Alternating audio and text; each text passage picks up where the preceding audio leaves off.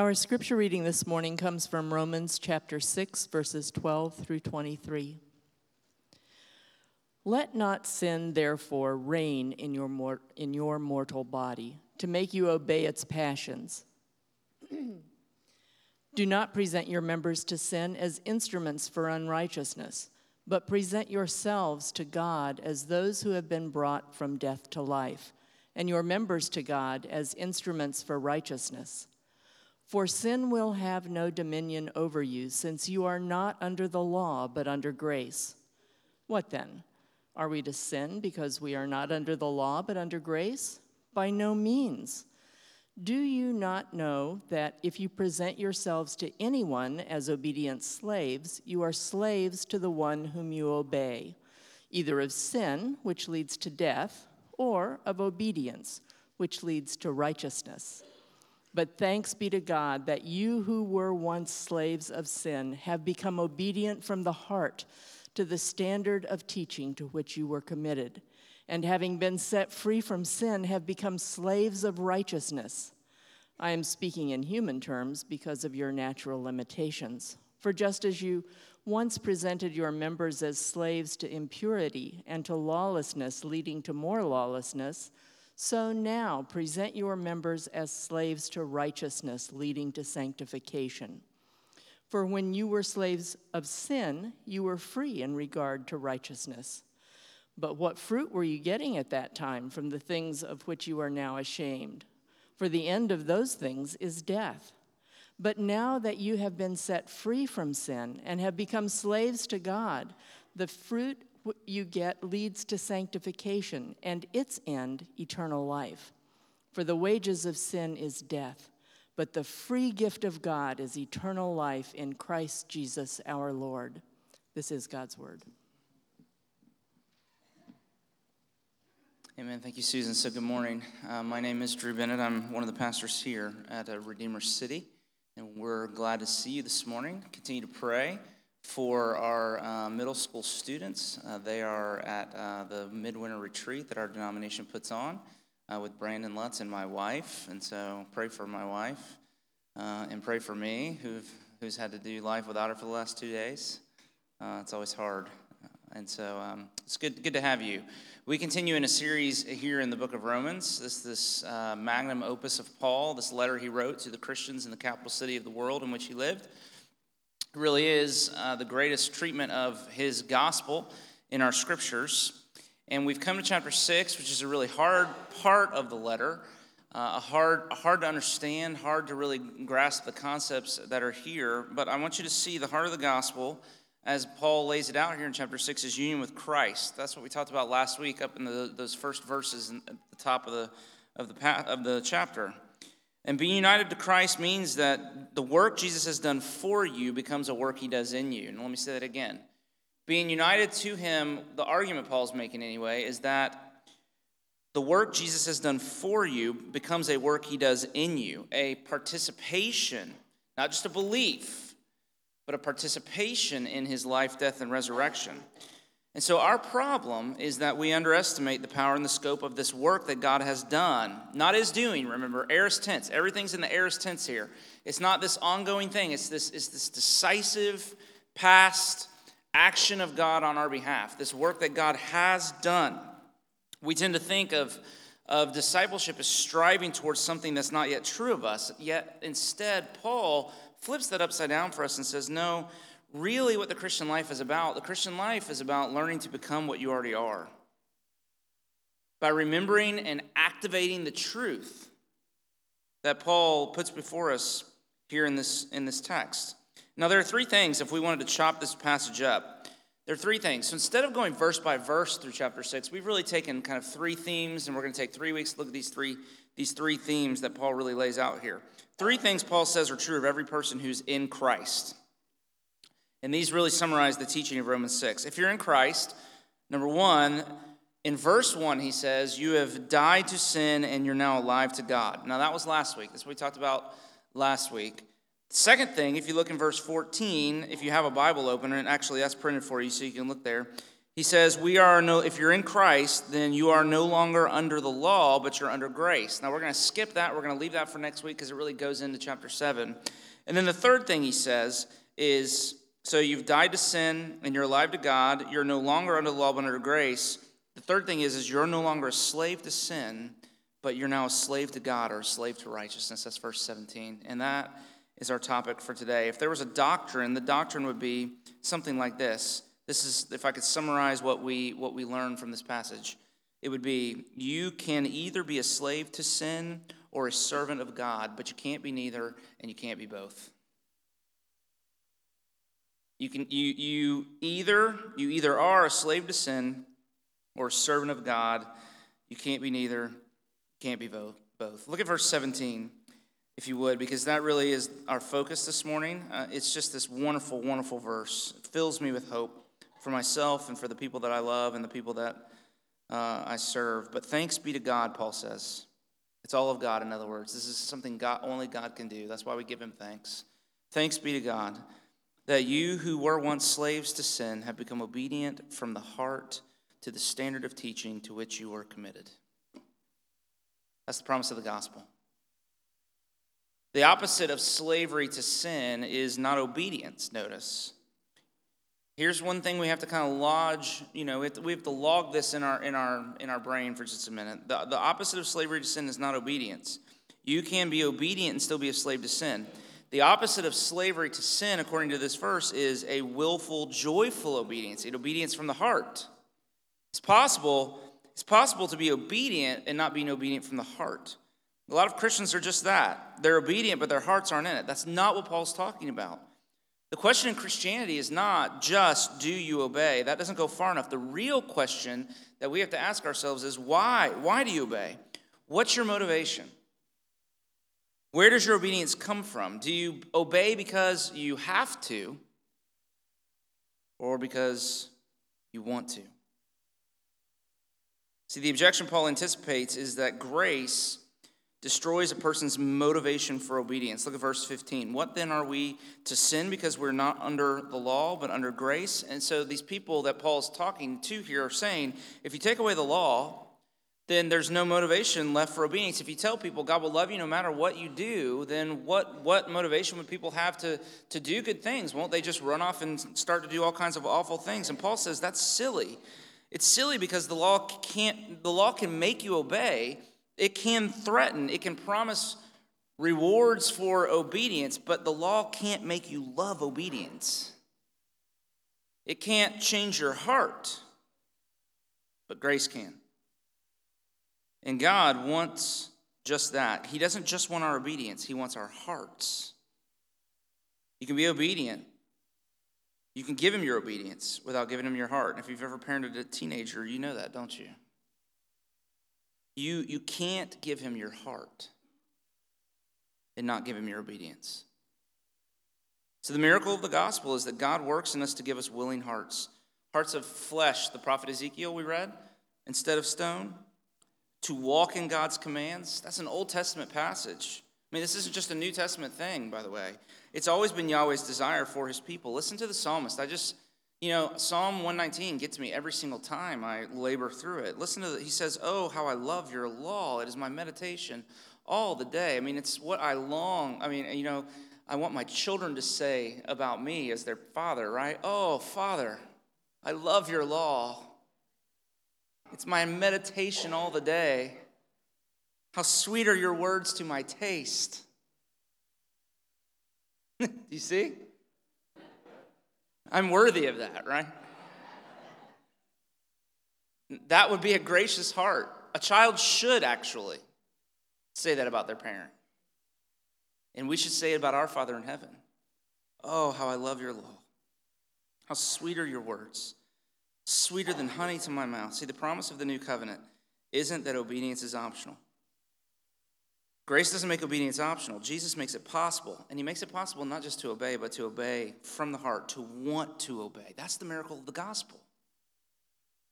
That he can so change our hearts that we can no longer live from a have to, but now we get to live from a want to. So John writes in the New Testament, and I've not been able to get away from this week.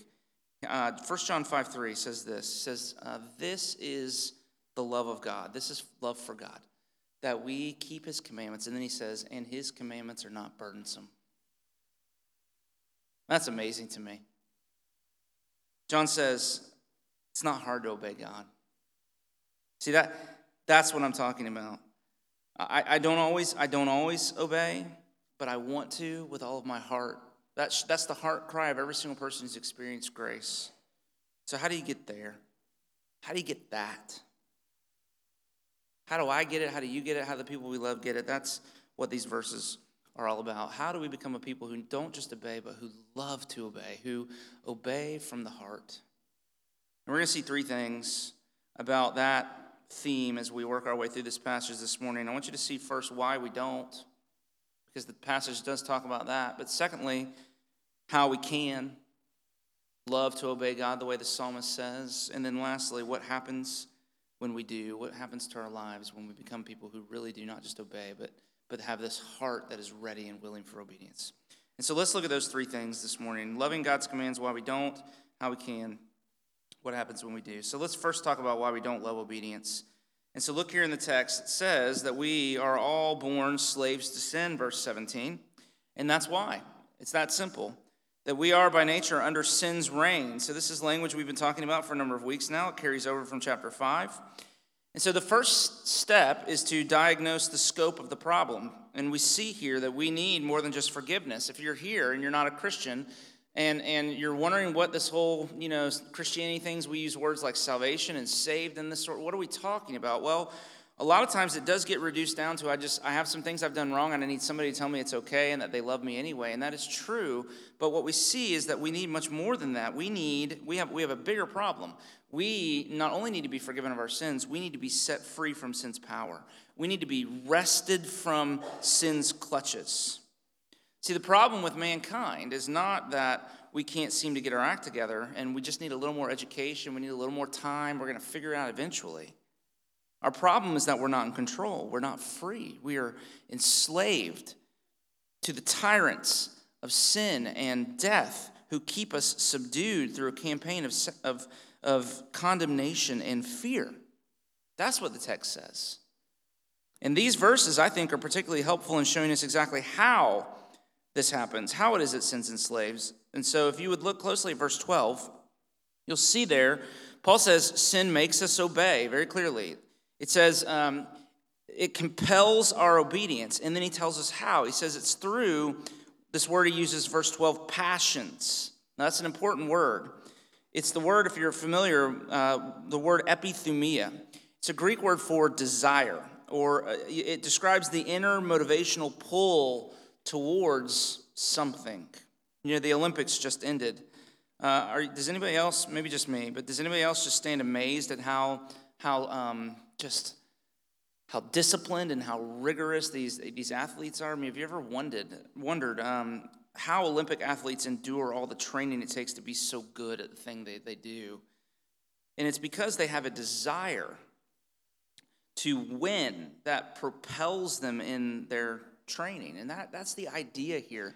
But our problem is we have a desire in us towards destructive things. And for the most part, we are controlled at this level of desire. Now, substitute the word appetite, because that might be more helpful. And it's probably something that we all can kind of wrap our hands around a little bit more.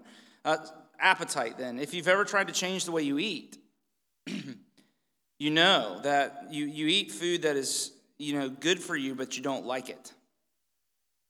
Right?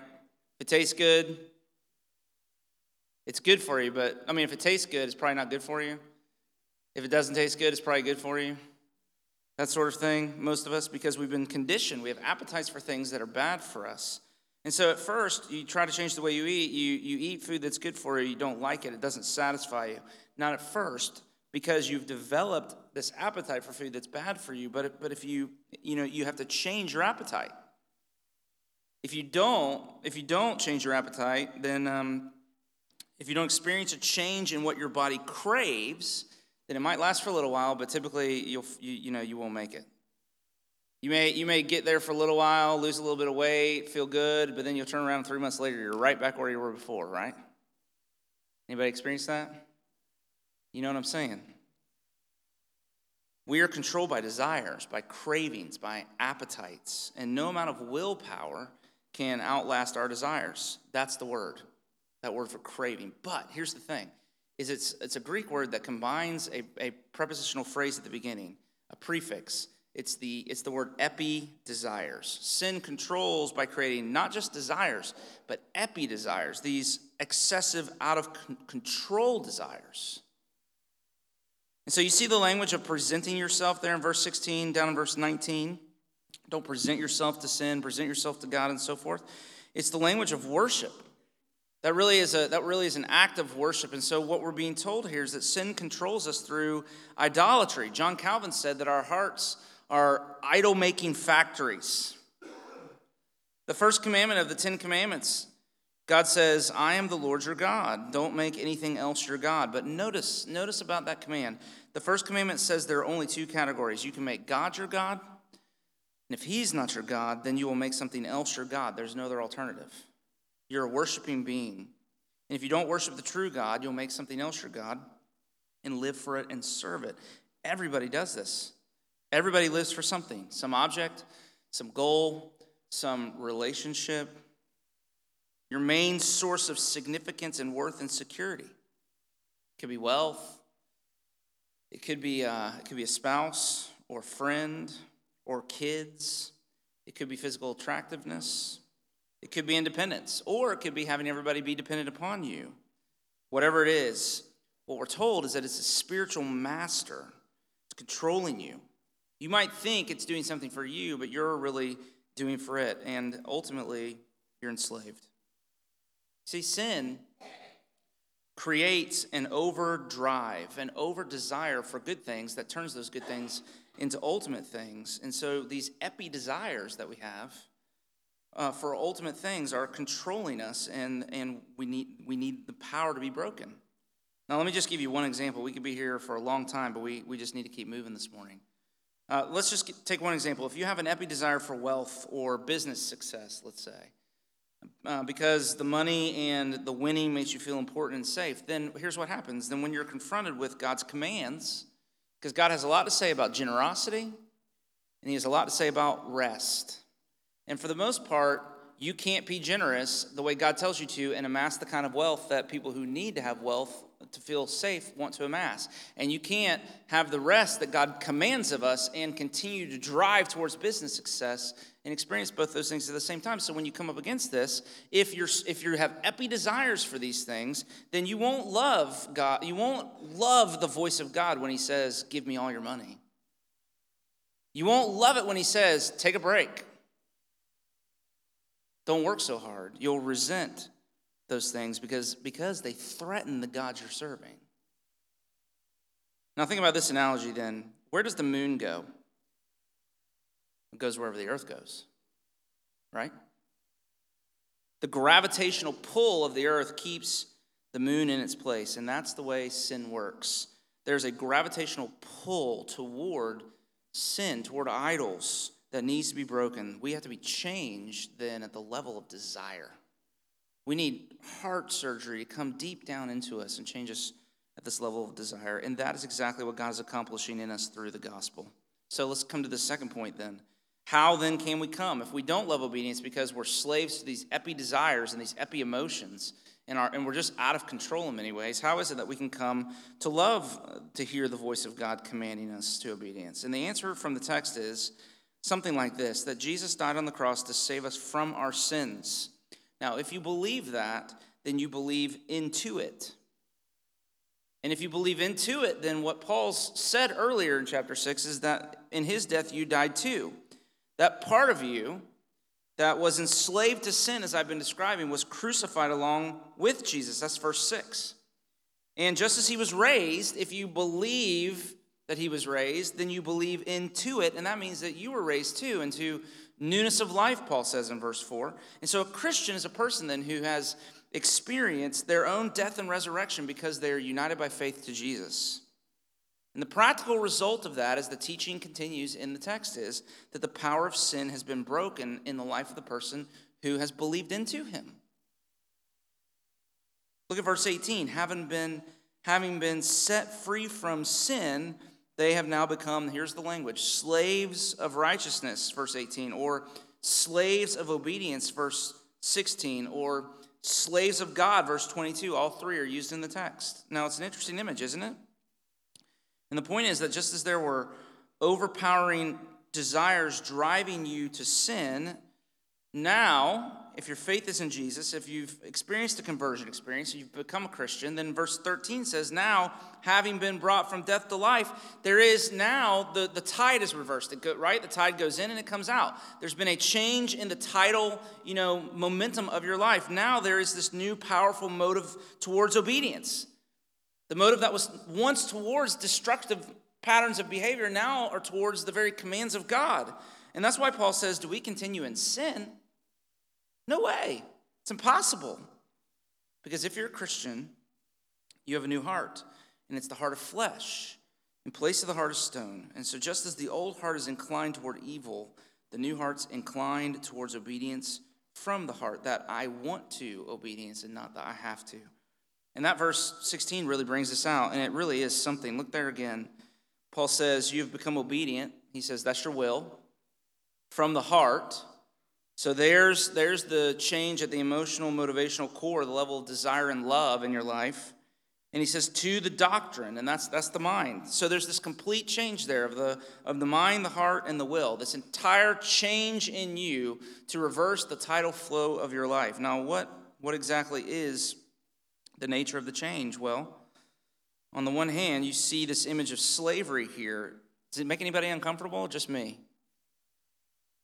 Slaves to God, really? Slaves. What does he mean by that? That's a strange image.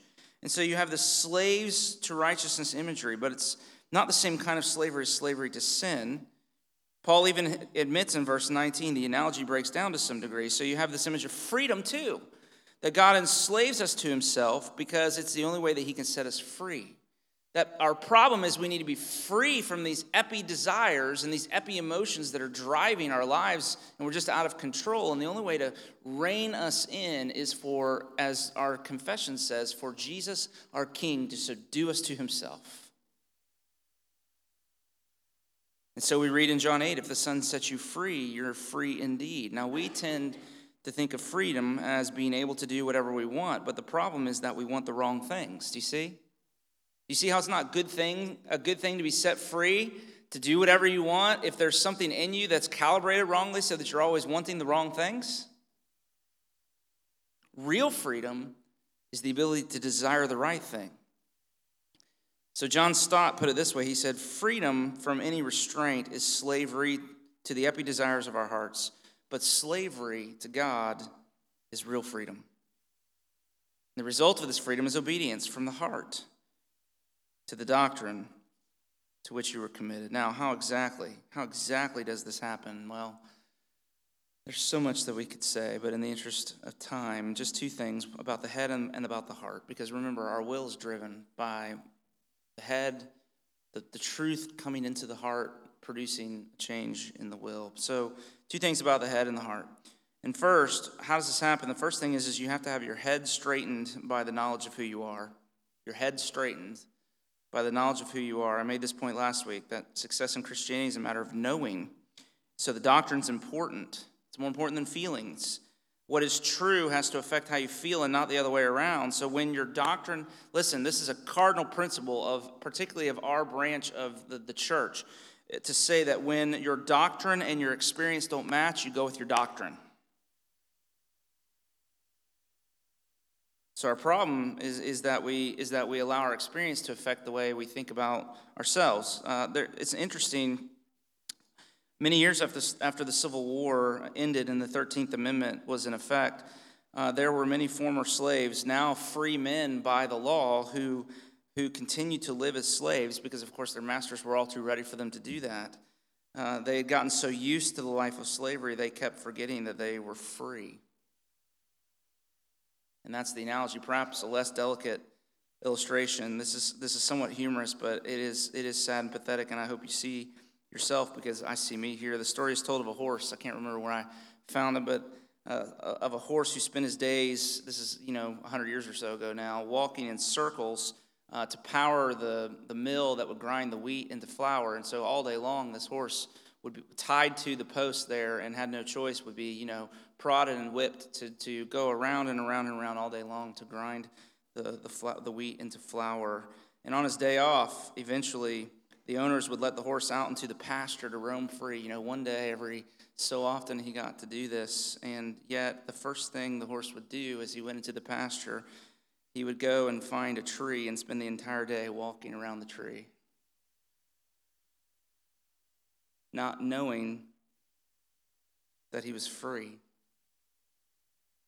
No rope to bind him, just the habit of living in such a way. And that is our problem, see. We are that silly horse. And so we need to have our heads straightened by the knowledge of who we are. Who are we? Paul says, you're dead to sin. You're alive to God. He says, you're no longer under law. You're under grace. He says, you're not a slave to sin anymore. Don't act like you are. You've been set free and have become a slave to righteousness. Get your head straight. Then the second thing he says is not only is it important that you get your head straightened by the knowledge of who you are, he says you have to have your heart softened by the heart of Jesus for you. God has to win your heart, see? And the way that happens is to see that everything with God is grace. You see the contrast in verse 23. Go all the way down to the end of the passage, this famous verse. For the wages of sin is death, but the gift of God, the free gift of God, is eternal life in Jesus Christ. What's the contrast there? It says all other masters demand that you die for them. They take. It's all wages, right? Sin is wages. You have to pay. You have to sacrifice. And after all of the pain and all of the sacrifice, it's never enough. But then there's Jesus. Jesus is the only master who won't exploit you. He gives. He gave his life for you. And then he goes on giving grace upon grace, John says in John chapter 1. I came not to be served, but to serve and to give my life as a ransom for many. That's the kind of master he is. And do you see how big his heart is for you? He doesn't make demands. He died to set you free. Let that melt your heart. His heart, his great heart for you is to melt your heart, because when you get your head straight, when you get your doctrine right, and when you get your heart soft, when you see the heart of God for you, then you'll find new power, not only to obey God, but to delight in obeying him. And then what happens? See? What happens after that? And that's the last thing I want to say. And I want you to notice that all of this is God's work, but it does lead to work that is ours to do. So you have this interplay here that's, I think, confusing to people. So on the one hand, we're told here in chapter 6 that sin no longer reigns, that grace has come to reign, but then we're in the same breath told that we must not let sin reign.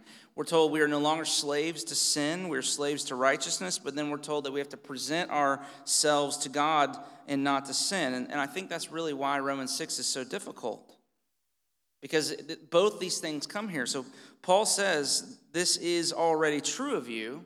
Now you have to go out and you have to act like it's true of you until it becomes real for you.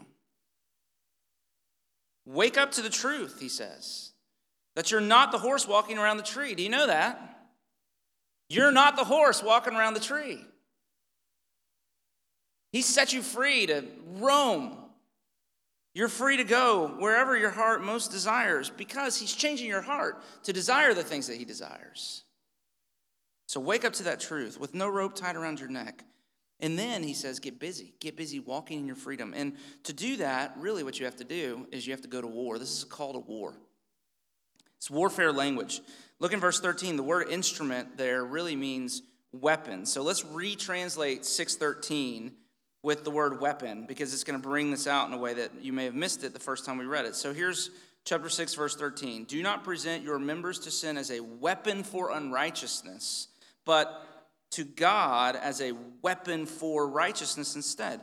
He says you will either be a weapon in sin's hand for great evil, or you will be a weapon in God's hand for great good. Made in the image of God, you have an incredible capacity for good and for evil. There's a lot at stake, not just for you, but for the role that you play in the lives of other people. There's a war raging. You have no choice. You have to wage war. And past generations of Christians referred to this as mortification. It's one of those words that has gone out of use that really were impoverished because of it.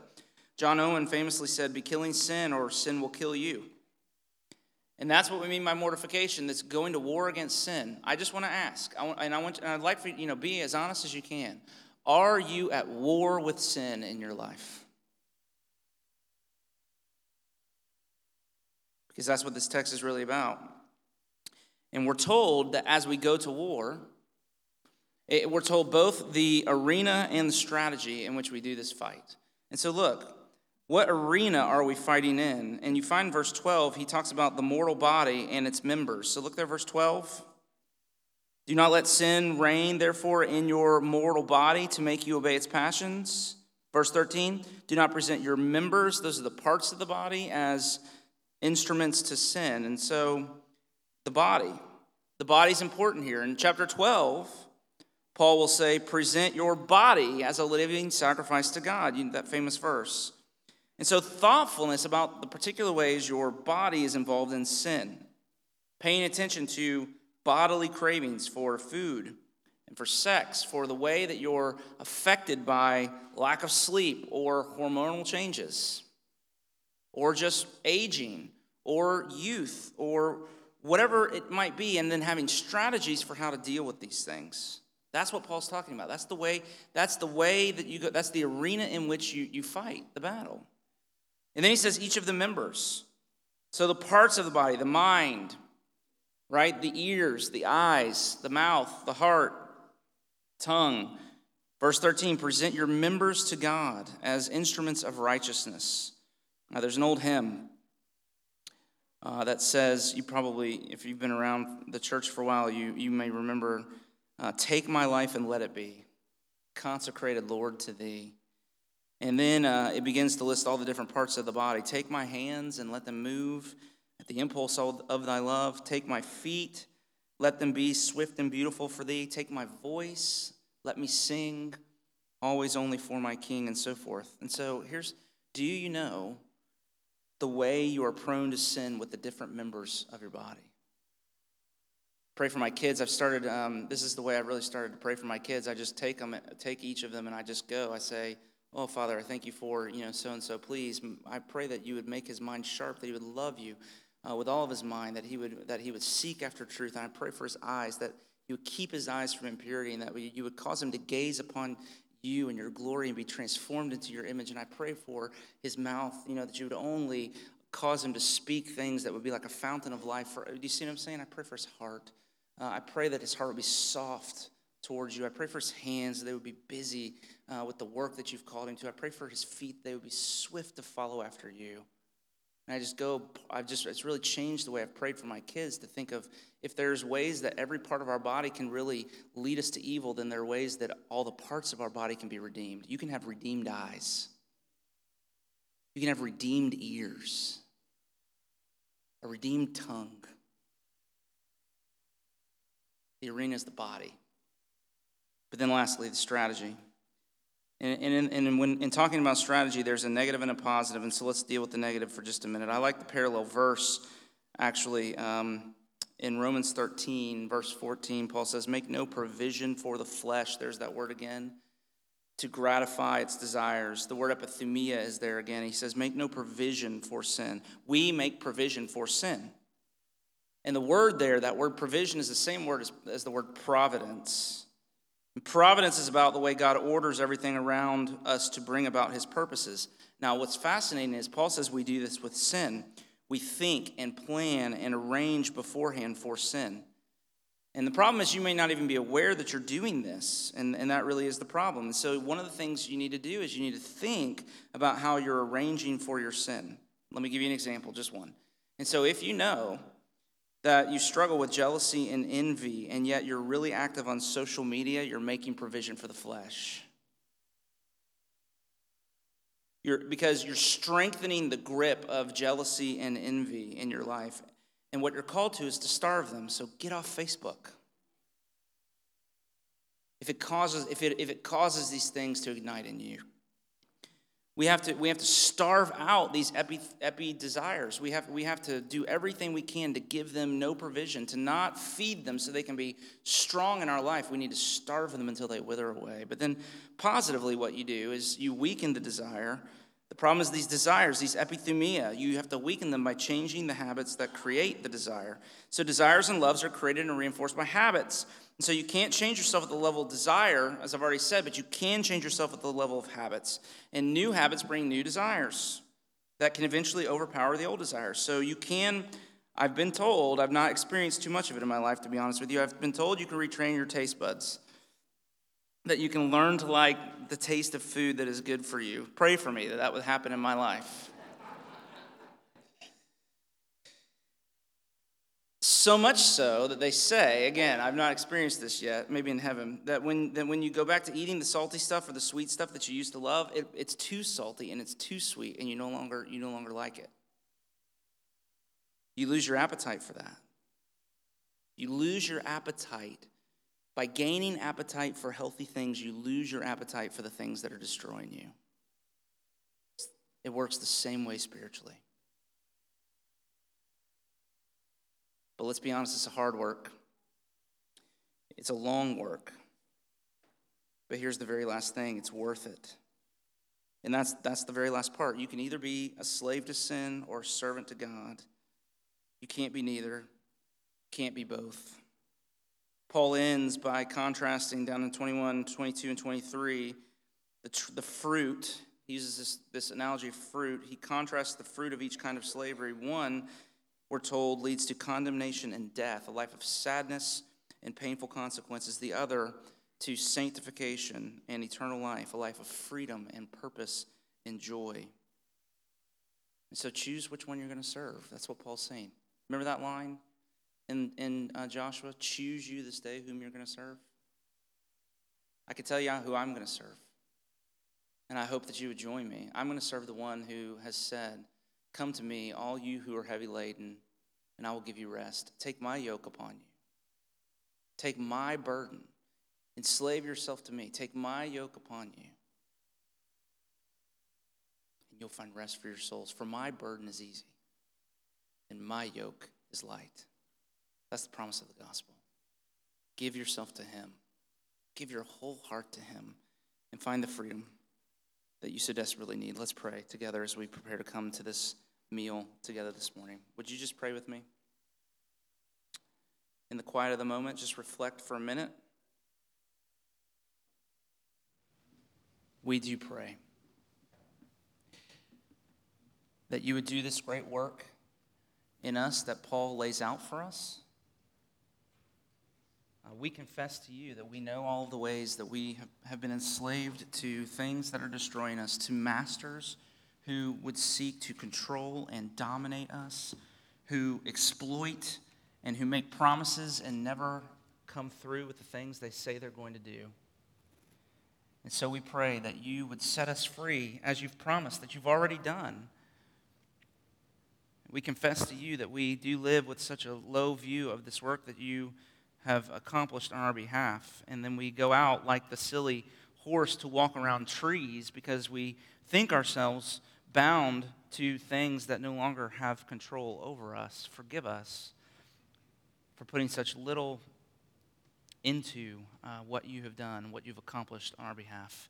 And so expand our hearts and our imaginations with the great truth of your coming to set us free from the dominion of sin, that Jesus, you have died and the lash was upon your back that we might be free of all condemnation and fear. We are no longer slaves to fear.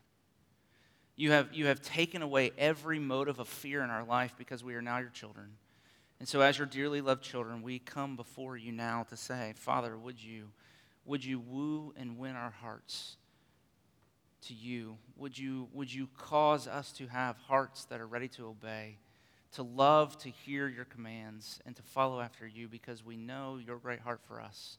And we know that in subduing us to yourself, you are leading us into the greatest freedom and joy that ultimately leads to eternal life. You've been so good to us. Forgive us for doubting your heart. And come now as we come to this table. Convince us of the truth of your great love for us, that we would put ourselves in your hands. We pray this in Jesus' name. Amen. What a great line. We will sing with our hearts restored. That's our hope. I got so in my head up here during communion, I forgot we were supposed to do an offering. There's grace for that too, amen? That's a hard thing for a pastor to realize he forgot to take the offering, okay? So pray for me this afternoon. So here's what we're going to do. The guys that we're going to take the offering will be at the doors as you go out, because I know some of you, you plan for that. And that is a mercy offering that goes to care for the needs of the poor and the needy and the sick and whatever the case might be in our church and in our community as well. And so we don't want to miss the opportunity. We rely upon that money to be able to do really good things.